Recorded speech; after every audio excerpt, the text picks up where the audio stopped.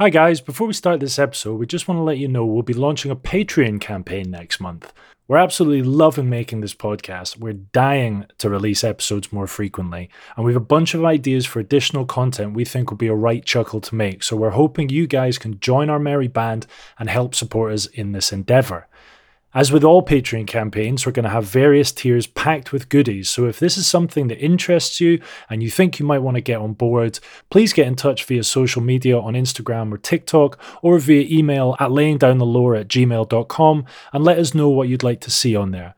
We'll be providing more details on this in next month's episode, and we're aiming to launch on October 31st, Halloween. Ooh! So without further delay, let's roll.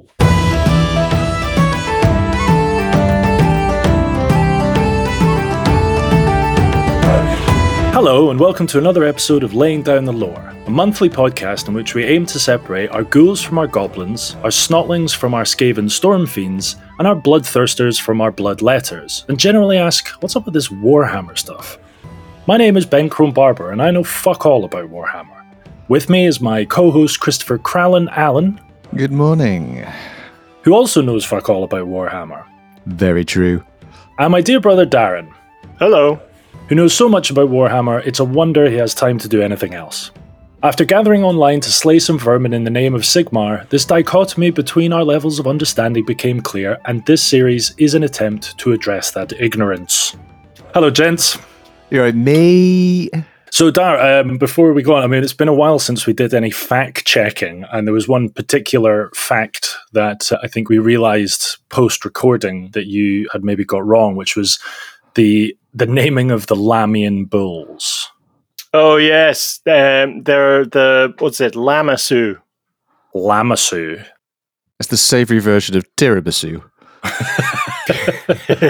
Okay, so, all right, so not Lamian bulls. Apologies to all of our Greek mythology-loving fans, all three of you. And Lamassu listeners. And the Mesopotamian ones, for which it actually comes from, Greek. You Philistine. Yeah, but, the Greek, we apologise to the Greek ones as well, so that's... We just apologise. We just... general apology to the world. Yeah, we're sorry. We're sorry. We're sorry for the heightism. We're sorry for our apparent Uncle Semitic... Anti-Semitic. Anti-Semitic. Uncle Semitic behaviour. And, implying that you need to be circumcised in order to become a god. It's clearly wrong. It's clearly wrong. Well, I feel this episode's getting off to a great start. So moving swiftly on, Kral, what went down last month? What went down last month was Skaven time. Tell us what you wrote down last month. I did. I've even closed WhatsApp and everything just to make this sound as natural as possible. Dar was educating us about the origins of the Skavan, the first few initial battles. Skaven. Skavan. Yes. You know what I'm talking about. Do you? Obviously not. So Darren took us on a journey of the Skaven, their origins, their first few initial battles, and I guess what established them as a, for lack of a better word, an ordered clan, a race, if you like. Because before they were just... Their origins actually started with, didn't they attack humans or something? They're like a humanoid hybrid. There was this big mist, and people were getting dragged away and by lots of stuff and eyes and people and rats and stuff and eyes. Again, a kind of close approximation of what was discussed, but I mean, I was there last month and I barely know what you're talking about. Okay, I'm just going to read WhatsApp instead. Last episode, we looked at the origins of the Skaven. Their first few wars as they defined their under-empire. Their fist few wars, that's not right, as they defined their under-empire and then took a brief skim over the clan structures with the power descending from the Council of the 13, the Grey Seers, the four great clans, Skyer, Mulder, Eshin, and Pestilence, and ultimately to the innumerable warlord clans. Yeah, it took me ages to spell check innumerable. But you didn't spell check first, though, did you? Their fist few wars. The Fist View Wars. That one slipped under the radar. But what I do remember is a big fucking church, which a mysterious guy promised to build in one night in return for, was it erecting an idol of his deity or something, or allowing to pray in a certain way? Yeah, it was for putting a giant bronze bell at the top of the tower, at the top of the yes. steeple, I suppose. Yeah. And no one knows still who that person was. Was it an avatar of the Horned Rat himself? Was it one of his Vermin Lord greater demons? No one knows. Was it just an angry guy looking for ratty vengeance? Just a lonely guy looking for someone to hang in his bell. But it was the mother of all steeples or church spires, wasn't it? It breached the clouds. It was huge. That's exactly right. It's Yeah. quite a It steeple. was monstrous. I've seen some steeples in my time, but that is wow. That is one steeple. It's a steep steeple. Eye-wateringly big. So last month we had all of that. What are we having this month, Dar? What's on the menu? Last month, we ended with the Skaven rising up from the destruction of their city, Skavenblight, or the destruction of most of their city, and they had started to spread out into the mountain ranges surrounding them, and it brought them into contact with the Dwarven nations, the surface world. They were looking at conflict with humans and orcs and goblins and monsters, so really dangerous. So they wanted to stay underground. So as they expanded their under empire, they eventually came across this kind of rumored massive deposit of warpstone. And as our loyal listeners at this stage, they'd have to be fucking loyal. Our loyal listeners remember that the Skaven have little ratty hard-ons for warpstone. They eat it. Oh, gross. The little rat lipstick pops out. I think that's how your fiance describes yours, isn't it, Chris? The Little ratty lipstick. a little ratty hard on. Get it away from me, Chris.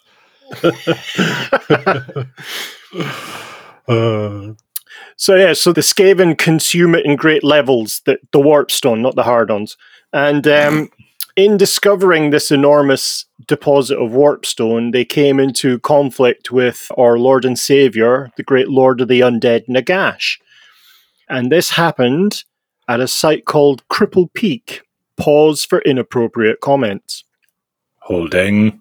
No, Darren, we're above that now. Is that a height joke again? It's crippleism, isn't it? Yeah. We're above that because we can stand. Oh. So the Skaven, completely avaricious, want the massive deposit of warpstone and are facing the great necromancer's undead legions. So they begin a decades-long war to try and gain control of the deposit of warpstone. So you can imagine this conflict rages in and around and on top of a mountain that's been, to use a great phrase, cleft in twain. So there are huge deposits of warpstone littering the surface, even bigger deposits underground. There's constant war between the dead and the Skaven in tunnels and on the surface. So it's literally a bloodbath. The place is just awash, and the ground eventually turns a kind of iron red from all the blood that's shed. I'm assuming the blood that's shed is only on the side of the Skaven. Pretty much, man. yeah. The problem the Skaven have, even though they have, again, my favorite word today, innumerable, they have innumerable Skaven, like generations after generations of just living and dying purely to... Wave after wave of my own men. Yeah. They really are the Zap Brannigan of the Warhammer world. They really are. But they're facing off against a slightly smaller but ever-increasing army of the dead, because as the Skaven die, their bodies are reanimated by Nagash and sent back in to fight their former comrades, sometimes almost immediately. Holy shit, so you've got undead Skaven. Yeah. Whoa. Bugger me with a fish fork, that sounds amazing. There used to be a regiment you could buy for Warhammer Fantasy Battle the kind of rank and file game that Games Workshop was famous for at the time, which had a mixture of undead types. So you had humans, dwarves, elves, goblins. I think there was a halfling, or it may be a goblin, and there was Skaven and orc as well. That's so cool. I really want to see it. Yeah, it was really good. It was a really good unit. We should get a photo of that in the old show notos. Yeah, no problem at all. I'll dig it out. So this combat meat grinder, no one is getting the upper hand, or more correctly, I suppose, Nagash remains in possession of the Warpstone deposits.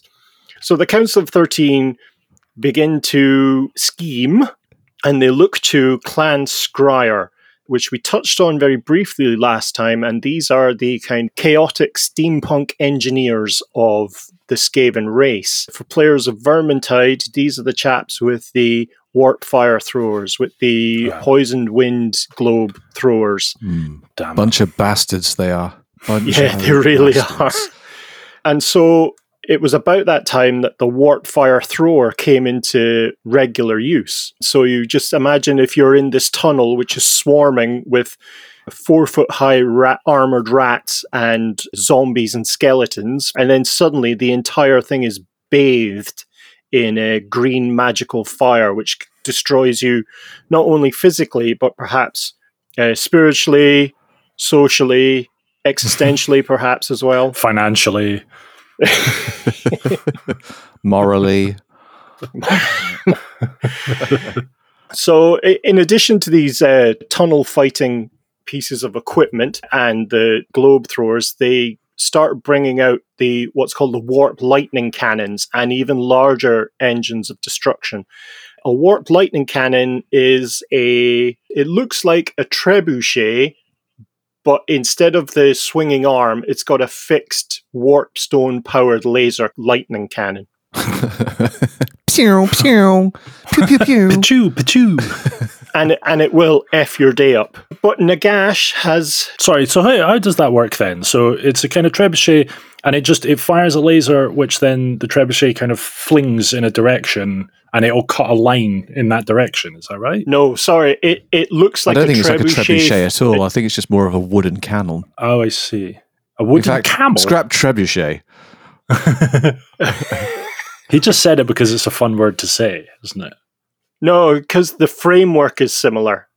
But right. As I had said, if you had listened, instead of the swinging arm, it has a green laser cannon. Right, okay. Yeah, no, I didn't listen. It's more like a clothes horse than a trebuchet, isn't it? Like a fixed, rigid structure, albeit with a big warpstone on top of it. Plop. Yeah, like a siege tower sort of thing, but smaller, and not a siege tower. I'm going to shut up now. We're just being difficult, Darren. Do I even need to be here? So against these enormous siege engines, Nagash had already figured that Skaven would pull some sort of ratty shenanigans, and using his own store of warpstone and his necromantic power and his dark magic, which we all remember is powered by the Wind of Dar, he short circuits all of their war engines. Nice. So there is some sort of magical EMP device he sets off. That's very cool. Which blitzes all their technology, and then they're just, the undead just wash over them. Then they're just a bunch of rats. Yeah. Just a bunch of rats then at that stage, just a bunch of dead rats. Shit, okay. So they shift their tactics, the Skaven, being cunning as they are, and they begin to attack all the human tribes that are attached to Nagash's empire. So if you can imagine, he's got this, what effectively looks like an even more evil version of Sauron's tower in Lord of the Rings, Barad-dûr, the shores of this kind of poisoned lake. And just adjacent to the tower is this enormous broken mountain with a huge amount of warpstone in it. So surrounding that are a load of human tribes, kind of barbaric tribes, that will eventually devolve into cannibalism and become the ghouls and ghasts of the Warhammer world. So they end up with this kind of horrible cannibalistic half-life. And so they kept attacking the tribes, trying to destroy them or to force them to rebel against Nagash. But to an individual, all of these humans feared Nagash more than they feared their own death. So how did the Skaven try to get them to attack Nagash? Did they kind of like go and attack them like dressed as the undead, like in a skeleton outfit, like it was Halloween? Oh no, or something? I think it's going to be to destroy all the resources so that they're left with no option but to rebel against their master. But there may have been instances of bribery. There may have been instances of one Skaven sitting on another Skaven's shoulders with a trench coat. All this kind of stuff. Glasses, just like wobbling really up, like, hello, sir. Did you know Nagash called your mother a hamster? Yeah.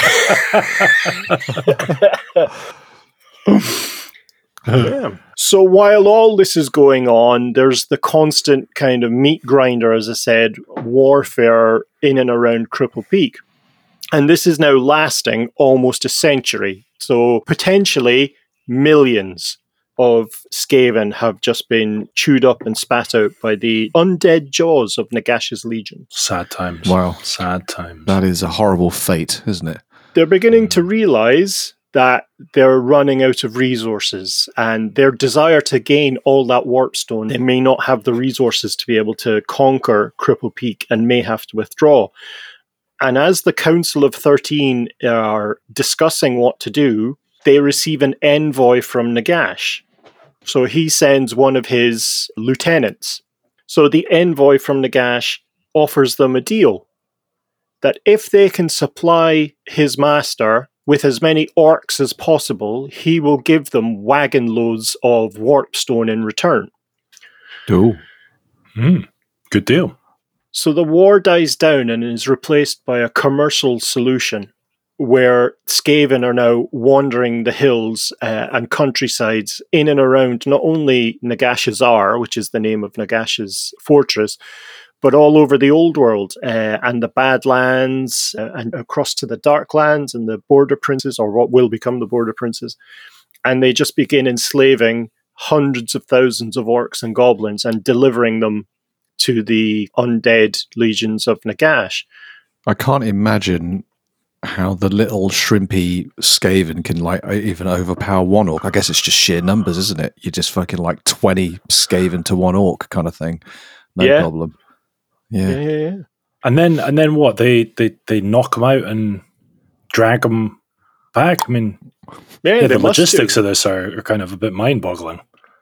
It is, but you've got to keep in mind at this stage that the Skaven Under Empire really is the largest transport network in the whole of Warhammer history, and I suspect remains so right up until the end times.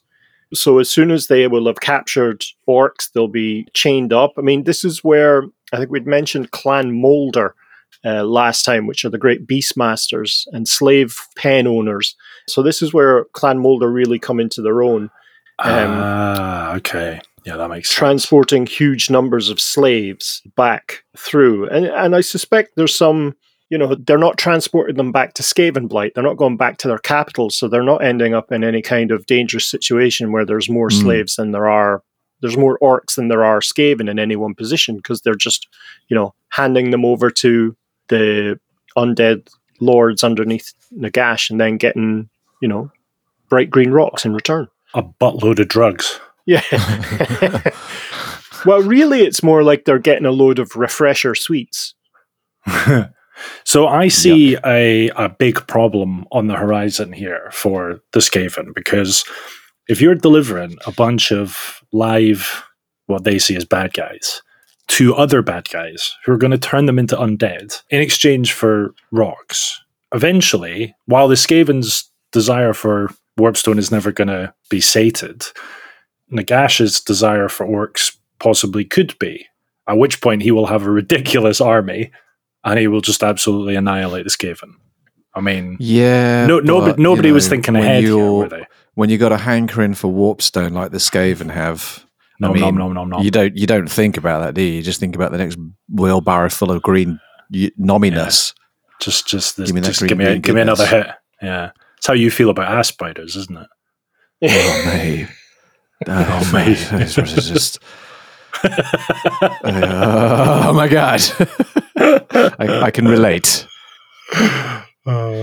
Well, I mean, you guys have touched on it with a needle. So the Council of 13 have the same concerns. So they begin a series of kind of spy networks. I don't know if it was exclusively Skaven, but the Skaven do have a habit of recruiting human agents as well, suborning them with kind of bribes. And then, I mean, it's the same in the real world. Once you're bribed, whoever bribed you effectively owns you because they can reveal your ne'er-do-welledness at any time. If you were a human, what could a Skaven offer you as a bribe? Bit of mouldy cheese. Yeah, mouldy cheese, warp stone, or they can kill whoever is your enemy or whoever is obstructing your rise to power, and so on. Gotcha. Don't the human races not believe in the Skaven? Isn't that one of the weird twists in the Warhammer world? Like the Empire don't believe or refuse to believe they exist. Yeah, and that's really a result of the efforts of the Skaven to have it that way. I mean, if you've got someone in a position who you've managed to place in a position of power and they are in your debt, you can get them to just nix any mention of Skaven in any report that comes across your desk. Right, okay. Yeah. Oh, that's cool. Yeah, I like that. So while this commercial venture is happening and the rising concern of the Council of 13 that these bulky orcs may turn into bulky orc zombies or bulky orc skeletons and come back and smash their heads in, the only real thing that's noticed, the only real thing that is brought back to their attention is that there was an enormous fleet that left the Nagash Azar via the Sour Sea, which is the name of the body of water that it's on the shores of. And that fleet headed south and was gone for a year. About halfway through that year, there was an incredible storm. Once that passed, and it seemed to all intents and purposes to be perhaps a magically enhanced storm, but nonetheless a natural phenomenon, or looked to be a natural phenomenon, the Bone Fleet returned. And it returned with a single prisoner. It didn't come back with any treasure. It didn't come back with huge amounts of slaves. It didn't come back with anything. It was a single human prisoner. That sounds really inefficient. They went on a raid and brought back a single prisoner. Think about the legions of undead badgers they could have brought back if they'd have, I mean, Jesus. Try harder, guys. I know. Well, I think what had happened was they'd been on a huge holiday and they'd come back, but they'd forgotten to get Nagash a present, so they just went like a petrol station. Mate, let's just grab that fridge magnet. No, come on, he'll know he'll know we didn't think about it. All right, we'll grab that dude instead. I won't just make up a story about who he is. Grab the guy that makes the fridge magnets. Got him. Right, go. Give a man a fridge magnet, and he shall hang a picture of his daughter's cat that she drew. Bring the man that makes the fridge magnets, and he can hang himself with the fridge magnets. He can have a fridge magnet for months.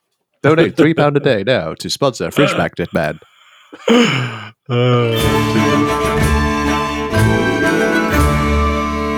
Is your boss stopping you from getting that promotion? Is your wife cheating on you with some low-life scumbag? Or did someone just plain shit in your cereal? Well, there's one thing these motherfuckers all have in common. That's right, you can have them all killed. Hi, I'm Barry Snuffleupagus. That's right, Snuffleupagus, don't fucking laugh. You might remember me from other adverts such as Rent-A-Plague or Rat Ogres of Us, businesses that are 100% nothing to do with them rat men and myths. What the fuck is a Skaven anyhow? But enough of this chit-chat, let's talk about Eshin Exterminators, the one-stop shop for all your assassination needs. If the price is right, nothing is out of the question. Maybe your boss accidentally brutally cuts his own head off while shaving. Maybe that bitch wife and a shithead lover are incinerated in some freak yachting accident involving a wayward badger and a faulty fucking toaster. Maybe that cereal shitter accidentally slips and falls ass first onto a conveniently placed blunderbuss that fires so much cereal up his hole his head pops like a fucking balloon. Anything could happen. One thing's for certain though, Clan Eshin had nothing to do with it. Who the fuck a Clan Eshin, I hear you say? Exactly. And don't worry about the company name either, that's just a fucking coincidence, you hear me? Hessian Exterminators. We take out the trash so you don't have to. Alright, you get that? Get it back? Alright, great. Barry Snuffleupagus signing off. I gotta go pick up my payoff from that Skaven age around the corner. Or should I say small furry man? Am I right? Yeah, this guy gets it, he gets it. Alright, I'm out of here. I'm out.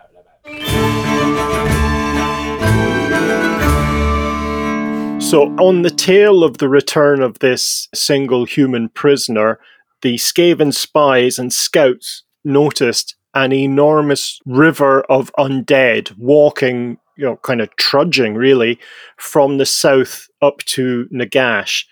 And what's written in the various army books is that this river of dead was constituted millions of humans. So a sheer enormous power surge to Nagash's forces. Oh, they weren't marching against Nagash. They were bolstering his forces. Yes, and the Skaven are obviously terrified. But as this happens, silence descends over Nagash's own fortress. And it's at this stage the Council of 13 realize that they have to act. He's become too powerful. He's got millions of additional zombies and skeletons and undead heading towards him. He's got a huge number of orcs. He's got an enormous contingent of cannibalistic ghouls that are just frenzied. And he still has possession of possibly the largest warpstone deposit in the history of the world.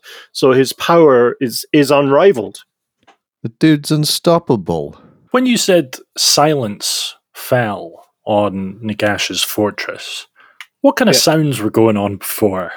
Like, how noisy was it that the sudden silence made them go, ooh, it's quite silent? Well, there was no more... The undead weren't moving. They were just standing still. So there was no, patrols. The sentries were just stood stock still. The mariachi band had fallen silent. Yeah. That's possibly the most unnerving thing you could see in a tunnel. It's just this completely still mariachi band. Mid-performance. Ponchos and hats and stuff. Oh, man. So what was the crack then? What were they all doing? So the council decided that they needed to make use of any ally they could make within Nagashazar. There were no living humans that could, be turned against Nagash for hundreds of miles in every direction. They were all either undead or were ghouls or cannibals. So not only was his forces growing, his enemies, at least in the immediate vicinity, were disappearing as well. So his monopoly on the land was just getting bigger. So yeah, exactly right. Ooh. Hate to be on the bad side of Nagash. Yeah, and they realized that in that moment, he was the most powerful being on the planet. Perhaps even rivaling one of the Slann. Wow. Shit. And so they were left with no choice. They had to act. And a plan was formed that involved the single human prisoner who had been kept alive, tormented, tortured, teased, tickled, and other T words. Tantalized. Toasted. Toasted, touted. Tromboned. Oh, that's an Amnesty International call right there. I've been tromboned. Tangoed. Without directly contacting the prisoner, the Skaven Council decided to use him as a kind of meat puppet to attack Nagash. So they forged the single most deadly sword that's ever been made in Warhammer history, called the Fellblade. And this was something that was more warpstone than metal, and riddled, I say, with extremely dark, potent magics that disrupted not only other people's magic, but would drain the life force of anything that touched it or that it was stabbed with, which means that the life force of the bearer would be drained from them. What, just by holding the handle of it?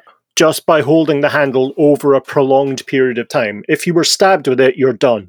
But if you're holding the handle, it will just drain your life force slowly over time. So who is this bloke, by the way? Do you not remember? Have you not put two and two together? We've been told this story already, Chris. Do you not remember? I'll use his name at the end of it. Okay.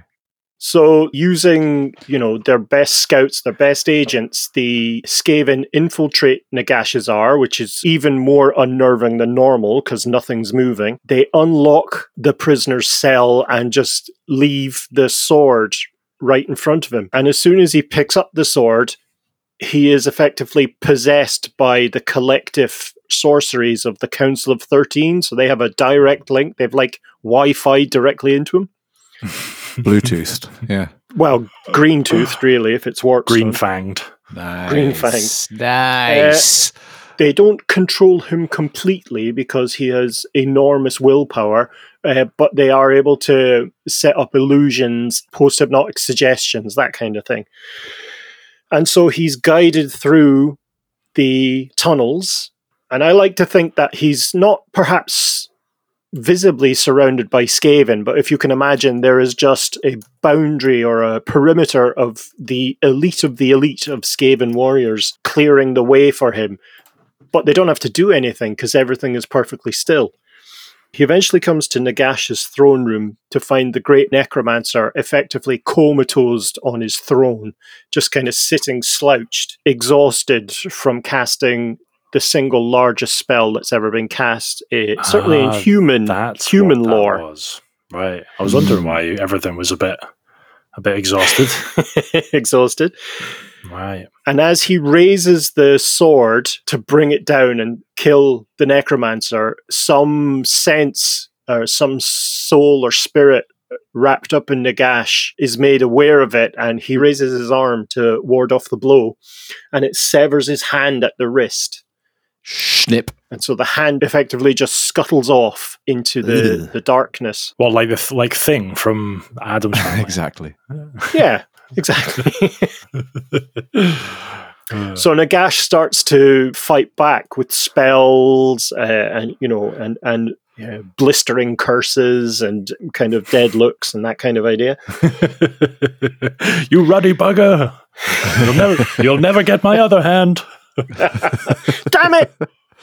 But the Council of 13 are protecting their kind of human agent, and so he's surrounded by this sphere of pure power that's shielding him from the most dangerous being on the planet. Now, as this is happening, council members start dropping dead because of the feedback, the power of Nagash's magic. Wow. Is going through the human and striking them down. That's the power of Greentooth, man. It is the number one for wireless transmission. Broadband, online, all the time, never drops below 100 meg per second. It's the future, mate. It's the future. The future. Well, I feel a Greentooth advert coming on. I think so. I think this shit just writes itself. I think we just gave them, a rave review, and I expect them to be on the phone in the next few weeks. But as the Council of 13 are protecting their agent, he's still chopping and chopping, and eventually Nagash succumbs to his wounds, and he falls down, for want of a better word, deader than he was already. But it's driven the prisoner insane. So he wanders. I mean, he was a mess before. He'd been tortured and tantalized and tangoed and tromboned. Yeah.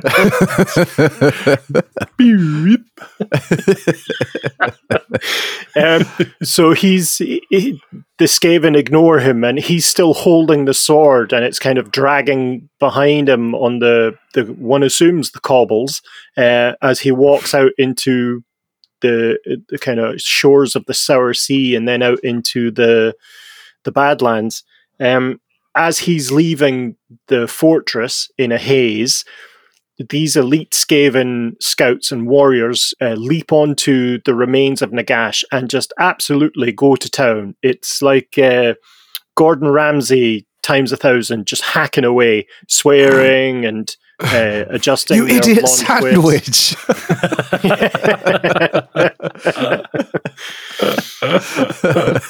sandwich. Nagash is rendered into thousands of little pieces, no bigger than an ice cube or no bigger than a tiny ice cube.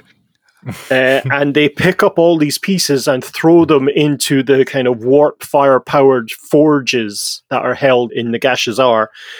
And he's effectively just rendered into smoke. Poof. And thus past the greatest threat to the world that the world never knew about. Wow. He's gone. And all he needed was to be diced into a majillion little pieces. And thrown into warpstone and turned into smoke.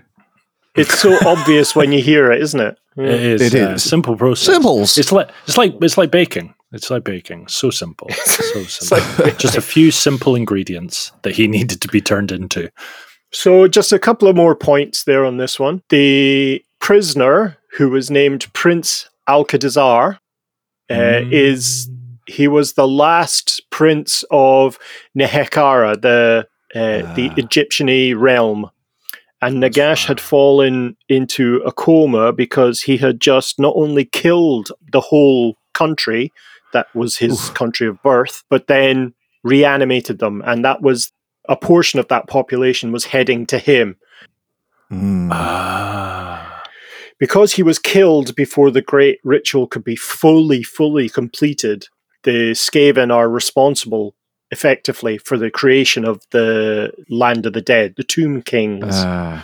So are you saying that if he had been able to finish the ritual and bond or tie or whatever the term is, all of those undead to his will, and then trombone millions of undead to his will, and then he was killed, would all of those undead have just died as well? If he was then killed after they'd been tied to his will? Kill the undead. You know what I mean? Yeah, it's a tricky question because in the game, if you kill an undead army's general, invariably every unit loses an amount of models because control is lost. Right. I think the Great Ritual, as it's known, was still so fresh that it was still an animating force for the undead.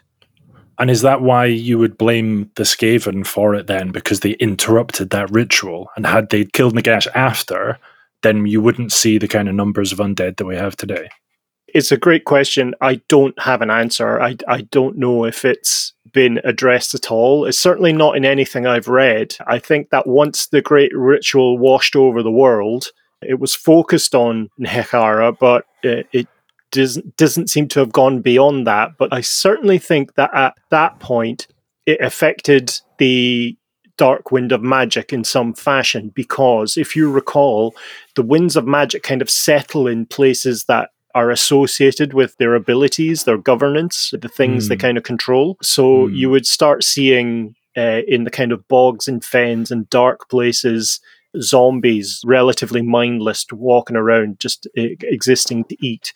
Skeletons, perhaps if there are skeletons of soldiers, which in the games, that's what they invariably look like. They're just following their last kind of order. So a lot of them are just patrolling and may see everyone as an enemy, but may not.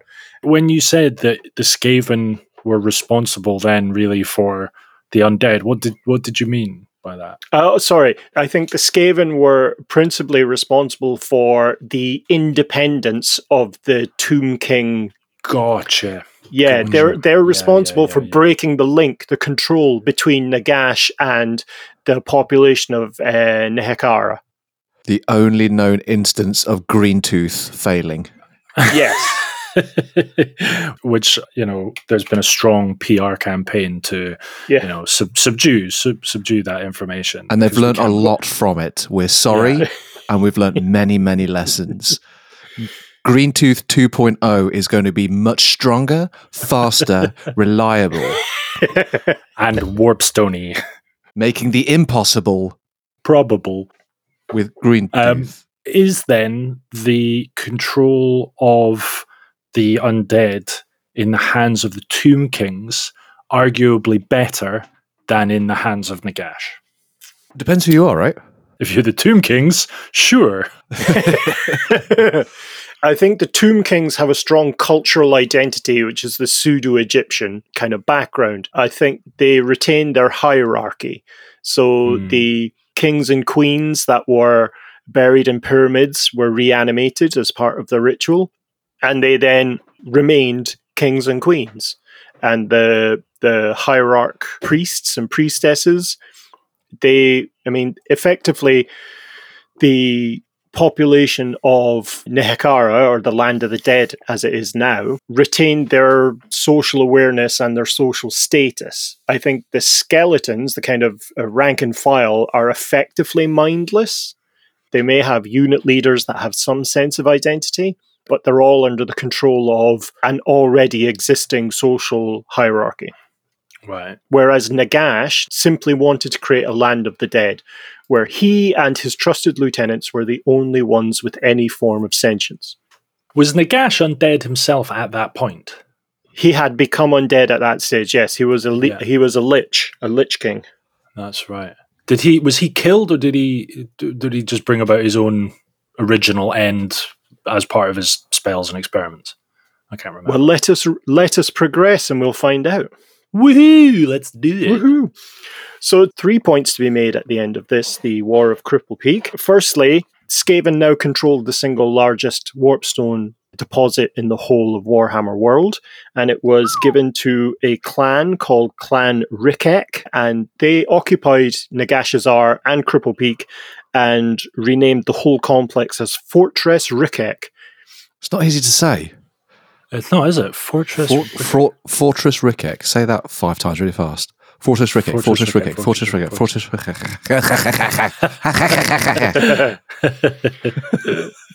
The second thing is that it took the Skaven a little bit of time to track down the Mad Prince as he wandered through, and he was eventually found collapsed face down in a river and was never recovered. That's how he passed from history. You know, arguably the greatest prince ever to come out of Nehekhara. Certainly, perhaps not rivaling Nagash in his power, but certainly in his willpower. The defiance that character showed was unbelievable. But the Skaven, and this is the third point, the Skaven retook or reclaimed the Fellblade, and you can actually use that in games. There's rules for using the Fellblade in the Warhammer games, and there are also rules for using the Hand of Nagash, because that is now an artifact as well. Oh, they found it, did it? Where did it scuttle off to? It scuttled off. I think it was found together with the kind of crown of Nagash in... Just groping a Skaven. Just massaging the head of one. It just became really domesticated and friendly. Just was giving head massages to random Skaven. It was just found doing like shadow puppets in the room on its own. No, it was just really angry. It was giving the finger to everyone. Yeah. That was really reckless of the Skaven, just to let the prince with the most powerful blade in the history of Warhammer just to wander off. And so they were getting really into dismembering and slicing and dicing up Nagash into a billion gajillion pieces, turned around out of their kind of frenzy, was like, where's Bob? I thought you were looking at him. No, I thought you were looking after him. Well, don't look at me. Fuck. We're in so much trouble. Bob. Oh, Bob. If the council find out about this, we are screwed. Bob, come on, Bob. Come on, man. It does make me wonder, just in terms of the Hand of Nagash, and it's certainly a question I've never thought of before this record, is what is the sound of one hand tromboning?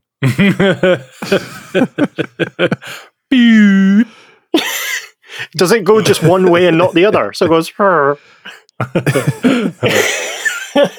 So Alcazar, I'm assuming from Chris's story, is his second name. So it's Bob Alcazar. Robert Alcazar. Bob Alcadizar, yeah.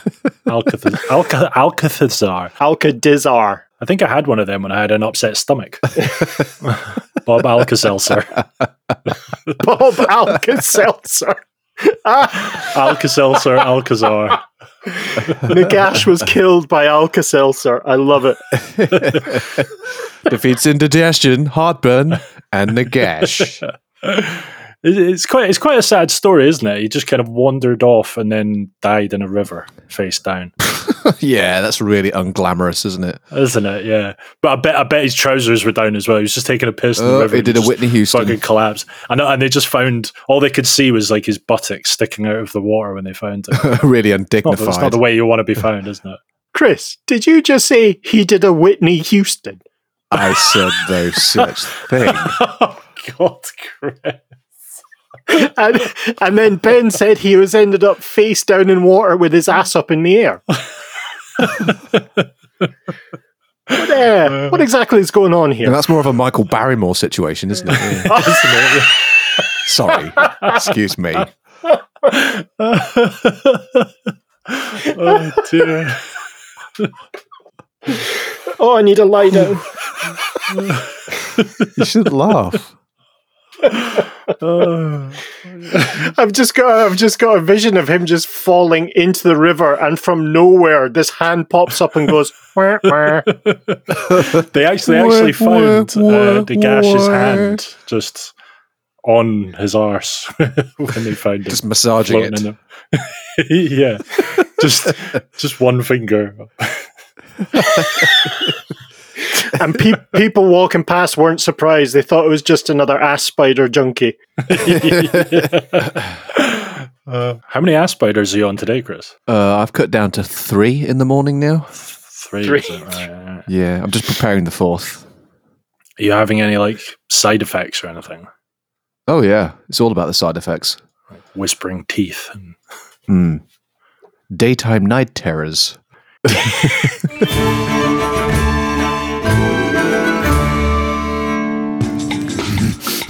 Scryacom Green Tooth Technology has the power to change your world. Everyone and everything connecting in real time.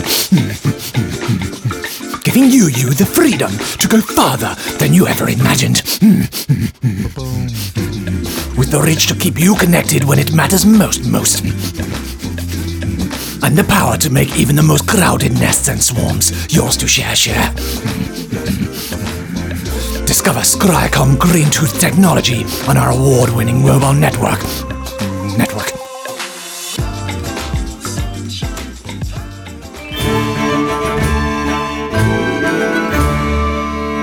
So thus passed possibly the greatest danger to the Warhammer world since the collapse of the Polar Gates. So, some 500 years after this, the Skaven had just been kind of milling around, gnawing on all the Warpstone, expanding their under-empire, which is not a euphemism. They come to what's known as the War of Karak Eight Peaks.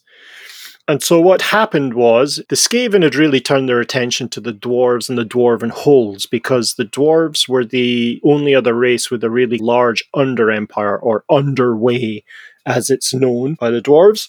And the dwarven realm, which is known as Karaz Angkor, was this huge conglomeration of various dwarven mines, cities, the enormous dwarven holds, and the roads, the enormous underways that connect them all. And the Skaven really wanted a piece of that action. But the dwarves, being the redoubtable beings that they were, really held off the Skaven for generation after generation. This saw the rise of a specialist set of dwarf warriors called the Ironbreakers. And these were warriors that were head to dwarven toe in iron, with massive shields, really, really jaggy sharp axes. And even their beards were armoured. And these were specialist tunnel fighters that would hold the line against the great Skaven hordes. Amazing. They sound hard as nuggets. Are there figures for those guys? Yeah, and they really are nuggets, Chris. They're super hard. They spend decades protecting the dwarven underway and just constant tunnel fighting against Skaven and night goblins and the monsters that dwell in all these caverns in Warhammer. Oh, nice.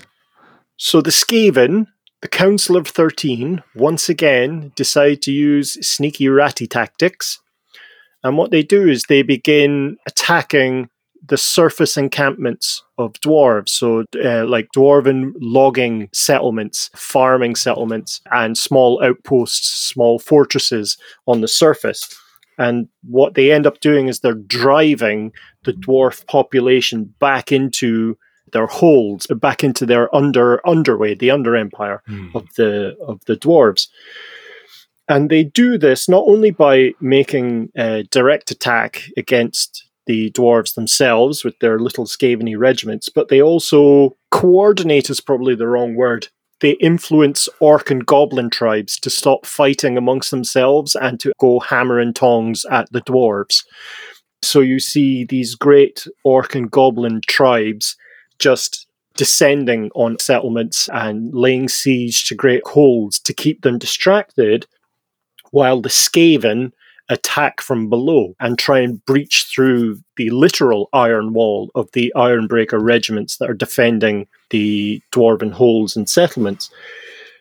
This then turns into a protracted siege of an entire empire, where resources are getting thinner and thinner for the dwarves, and they not only are reduced to eating, horrible little cave mushrooms, but also they're begin to lose fortress after fortress, settlement after settlement, until things begin to look really dire. And this really does shake the confidence of the dwarves, who are, they're not without confidence. It's quite, God, Skaven are cunning, aren't they? Yeah, really cunning and sly, Really and actually, sly. yeah. Love it. I'm starting to. So respect once them a bit again, more. hold on. Hold on. We're gonna have to. I don't like them, Ben. Ben. They're still Say that a again, bunch Chris. of rats, Yeah, but go on. they are gaining my nods of approval. Okay, excellent. I'll take it. Nice one, Skaven. Nice. But they Yes. are. They are actually. They're not just mindless hordes of minions, are they? You have not mispronounced their name once this episode, other than Skaven. that time right at the start where you did it comically. Mispronounced the name, yeah. Oh, sorry. Let me correct myself. Scarven. I've really. So as the war progresses, the Council of 13 once again taps their mad scientist, Clan Scryer, and they bring regiments worth of warp fire throwers and poison wind globadiers, or globadiers, depending on how you feel. And so these are the machines that were used to great effect in the tunnels beneath Cripple Peak. And it absolutely overwhelms the Ironbreakers, the dwarves. They literally melt in their armor. Ooh, And so then gross. underground fortresses and underground fastnesses and holds begin to fall. And while everything is being done to keep the dwarves under siege, both above and below the surface, once again, Skaven scouts and assassins manage to get into dwarf holes, and particularly Carrick 8 Peaks itself, and they drop huge chunks of unrefined warpstone into the massive water vaults and the cisterns that the dwarves use for water. And therefore, over 6 months to a year, it enfeebles the dwarves. The dwarves get weaker and weaker because they're being poisoned by the water that they think is safe. They still don't know it's been tampered with. And so you have now at Carrick 8 Peaks, the orcs coming in from the surface, the Skaven coming up from below, and each dwarf citizen, man, woman, and child, is being dissolved from the inside slowly by warpstone. Jesus. And eventually they fall. The dwarven warriors fall one after another. The orcs get in. The Skaven rise up from below. And Carrick 8 Peaks falls. And this really is a hammer blow to the psyche of the dwarves, who before now had thought their kingdom was inviolate. The great Karazakarik, the Everpeak, the capital of the Dwarven Empire, is now under siege in a similar fashion. And significant Dwarven fortresses and cities begin to fall over the next couple of centuries, one after another. Wow. Using the same techniques? Using the same technique. I gotta say, I'm a bit ashamed. It doesn't seem like... I mean, I know that the Skaven are, devious, but that is a fucking... that's not a fair fight, is it? Like, the Dwarves don't even know why they're losing. It's just... that being poisoned thing is... poor sportsmanship. Yeah, it must feel like all of their ancestors and all of their gods have abandoned them. Yeah. Yeah, dark times. Psychological warfare right there. Yeah. It is in the books that once the dwarves started to become enfeebled, the Skaven, just from Clan Moulder, if everyone recalls, that's the kind of Beastmasters, just released hundreds of thousands, if not millions, of starving rats into the fortress. And so it very much looked like that scene from Lord of the Rings when they come into Moria, where the dwarven bodies are just, attacked and gnawed and what have you. It's the thing that no one really considers all that much when they're playing the games. It's horrific. It's pretty gnarly. It's pretty gnarly. So that's really got us to the stage where about 300 years before the rise of Sigmar and the formation of the Empire itself. So we've still got quite a significant way to go, because we've got to get not only past these 300 years, but then we've got to add on another 2,500 just for shits and giggles to get up to date. Nice. I'll clear my schedule. So I think the last thing we'll cover today is the first Great Skaven Civil War. Yeah. So we're looking at the end of the second decade after the Empire has started. So it's written down in the books as it's the year 17 to 600 by the imperial calendar. So effectively 600 years of constant civil war, with the Skaven really focused inwards. Very, perhaps not isolationist, but their primary concern is their own society, their own structure. A couple of hundred years before the event, so somewhere between the fall or the beginning of the end of the Dwarven Underway, there was an unnamed clan of Skaven had trudged down into the Southlands, which, if everyone remembers, is analogous with our own Africa. And they came across the ruins of a Lizardman city, a Slan city. And in those ruins, they found an enormous tunnel entrance.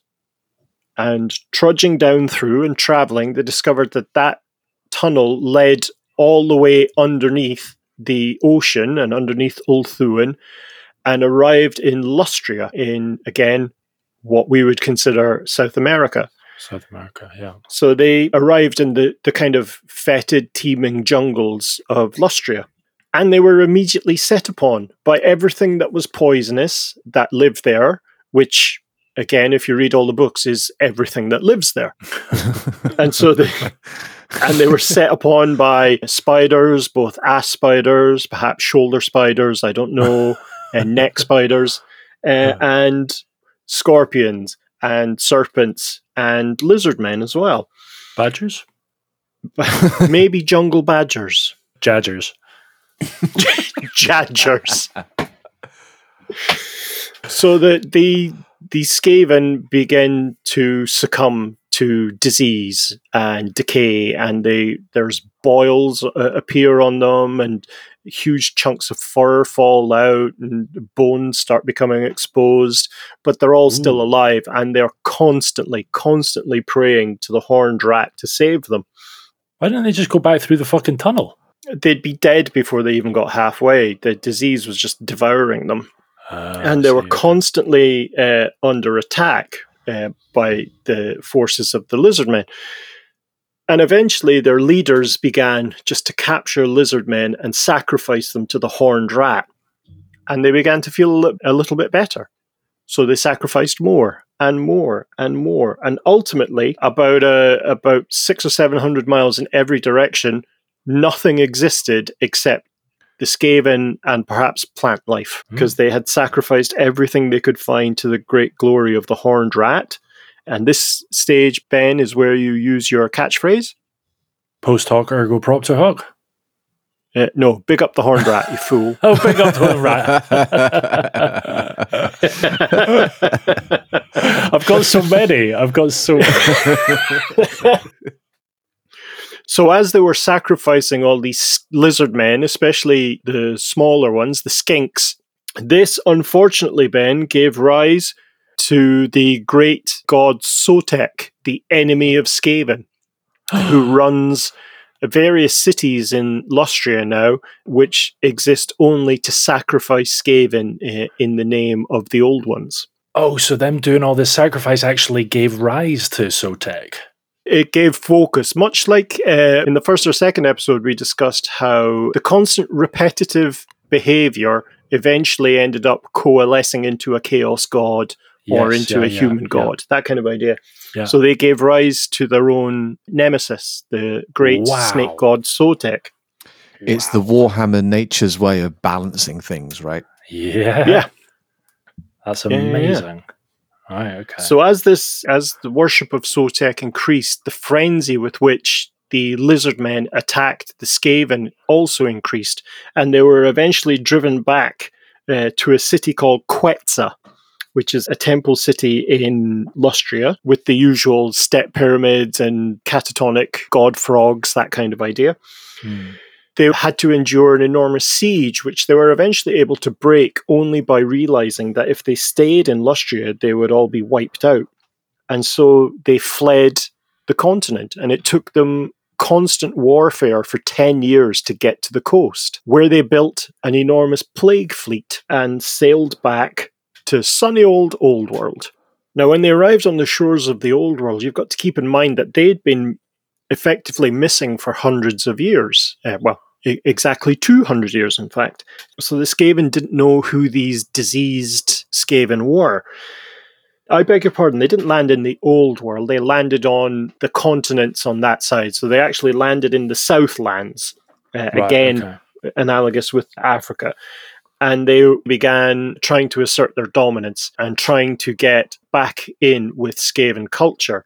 So they had sent many envoys up to Skavenblight to talk to the Council of 13, all of which were killed, and proclamations about traitors and wars and usurpers were issued, and this then triggered the Skaven Civil War. And you'd think to yourself, how much damage could one clan actually do?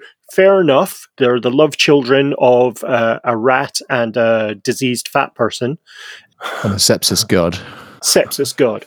So how much damage could they actually do? Well, as they worked back up through the Southlands, they came across many Skaven clans in the various sites of the Under Empire, and they gave them a simple choice: join us or be sacrificed to the Horned Rat by our plague priests. What's the catch? Yeah. This seems like a win-win. This is too good to be true. And it normally is. And you say I get a free pair of knives with this? If it smells like a plague rat and it looks like a plague rat.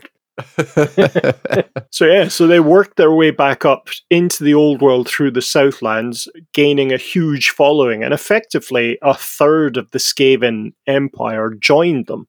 Wow. And I'm trying to imagine the sheer scale of warfare that must have happened with millions of Skaven on either side. In its finest. You get one guy just going, sacrifice the Horned Rat or join us. Now, you asked 2 people each. And you asked 2 more people. And they asked 2 more people.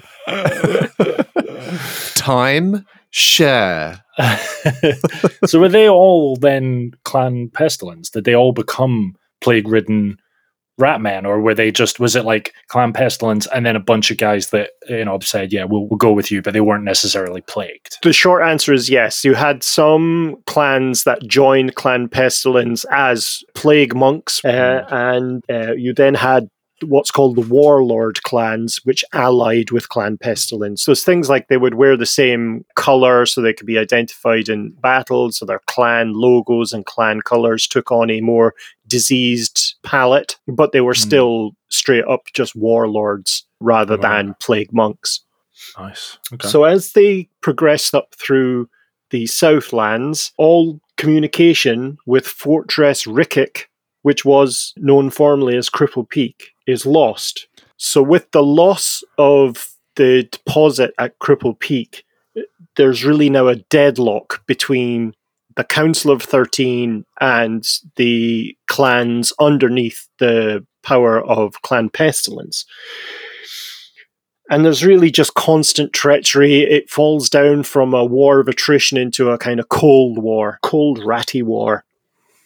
And it remains that way until another great clan returns from the history books. This is the assassins of Clan Eshin, the Gutter Runners and the Night Runners, who are the great ninja rat assassins, the evil splinters, basically, return from the Far East and pledge allegiance to the Council of 13. So using the new agents and their amazing powers of stealth, shadow warfare, infiltration, assassination, they begin knocking out the leadership of Clan Pestilence, who really are now starting to crumble under the weight of their own success. They have an enormous number of Skaven warriors and plague priests, but an increasingly dwindling population of leaders. So you begin to get factional infighting, that kind of thing, within their own side. It is at that stage that Lord Nurglich, the leader of Clan Pestilence, marches by himself into Skavenblight and demands an audience with the Council of 13, who come to the steps of the great cathedral, on which Nurglich, in great ratty bravado, demands to become a member of the council. And he pulls his little robe aside, not to reveal any sort of ratty lipstick, but a vial of yellow fever, the most virulent disease that Clan Pestilence can create that would wipe out Skaven for tens of miles in every direction, and they've brought it into the council chamber at the heart of the Skaven Underempire. Oh, sneaky bugger. Snap. So one of their number agrees to have a duel with Nurglich, and if they can be beaten, then they will become a member of the council. And Nurglich absolutely destroys him, absolutely rips him to shreds, and as he's doing it, the body of the former council member is just dissolving with disease as it continues. And Nurglich is therefore proclaimed a member of the Council of 13, and Clan Pestilence is so large that it is now considered one of the great clans. Wow. Even if Nurglich didn't defeat their great champion, he still had vials of like Skaven death around his waist. So he always had that trump card anyway. It's like, I'll fight this guy, and if I don't win, then fuck you all anyway. Poof! Huh. Given the Skaven's cowardly nature, I suspect the council were freaking out that he came by himself. Where did Clan Pestilence go then? Did they just stay in Cripple Peak? Did they move back into Skavenblight? You know, did they set up holiday homes around the periphery? Like, what's the crack? That's it. Drive out the locals, push up the price of residential homes in the area, and now it's just a gentrify, ratrify. Yeah, baristas and coffee shops everywhere. Yeah, you raise an interesting point because Clan Pestilence didn't take Cripple Peak. Oh. Cripple Peak just fell off the radar. And in fact, what happened was Nagash had returned. Dun, dun, dun. Shut the front door. Yeah. Wow. I'm guessing that's a story for another time. Once we delve into that, from Nagash's perspective, it's a roller coaster ride. Excellent. Looking forward to that. You thought he was dead. Bombshell. To answer your specific question, Clan Pestilence really owns the Southlands, but they do have, as all other great clans have, small fortresses and enclaves all around the Underempire. Right, okay. Safe. God, that was awesome. That was, that had me by the balls. The Orcs are still my favourite race, but the Skaven are very interesting. The Orcs are just simple. They're like, no frills. We're here. We're queer. Get used to it, kind of thing. Yeah. No, wait. Sorry, wrong chant. We're here. We're Orcs. We like to fight. Yeah. The Skaven are just, their history is intricate and interesting and meddling and and ratty, cunning. And ratty. Loads of rats. I mean, I have to say the low point for me really was that attack on, because I again, like Chris was saying last episode, I do have a lot of respect for the dwarves and their technology and their ingenuity. And I can't really see how the Skaven would have had any other option other than to use such kind of underhand techniques to overcome dwarves than poison them, But that was a real low point in their history for me. I kind of feel like they lost a bit of my respect in that. Well, I think a lot of it was foreshadowed by their own origin story. I mean, it's effectively the other side of how the Skaven came to be. If you remember from the Doom of Kavzar, the dwarves held up in their fortress, outside of which their human allies were trying to get in to ask for help and shelter, and all the while underneath, rodent doom was inching its way forward through the cracks and crevices of their own fortress. Karma, bitches. So is that the overlap then? Is that the parallel? Is that the timeline? No, because that story was from the beginning of the Skaven, wasn't it? Yeah, no, that's why I used the word foreshadow. Well, I noticed that you used that word, and I wanted to say good use of that word, but I wasn't sure what you meant, so we just moved on, Yeah, it was a good 2,000 years, but I only bring it up because it's, that's what the dwarves in the origin story would have experienced. They would have experienced attacks from the humans trying to get in at the very end, the kind of rat-based horror that was coming in from below. Yeah. Dark. Cracking. So, Chris, you're a bit of you're a Skaven convertee now. Yeah. I think, and the more that I learn about Warhammer, obviously, your preconceptions about races completely change. Especially, you kind of look at Warhammer and you just see the Skaven as just numbers and no substance. Do you know what I mean? They're just an annoyance, a common enemy between all the races, and there's nothing much to them. But the more you learn about them, actually, they're like you say, they're cunning and ratty and very smart, actually. And I'm respecting them more and more. There you have it, ladies and gentlemen. Chris Allen overcoming his ratophobia. Whoa. And on the contrary, my classically favorite race, the Orcs, are a little bit dull by comparison. You know what I mean? They're just kind of hack 'em, smack 'em, bop 'em, twist 'em, smash it kind of peeps. Bop it, smash it, twist it, pull it, trombone this. I mean, with that admission, I think I can quite safely say episode 7, best episode yet from me. All right, get over yourself. Wait till the next episode when we deal with how the Skaven interacted with the nations of the old world. So you're looking at 2,000 years of history still to cover. I am very excited. All right, that's all from us. Thank you so much for listening. If you want to find out more about the topics we've discussed in this podcast, you can find all the reference articles in the show notes. We'll be back again next month displaying just how little Chris and I know. Until then, see ya. See ya. Squeak, squeak.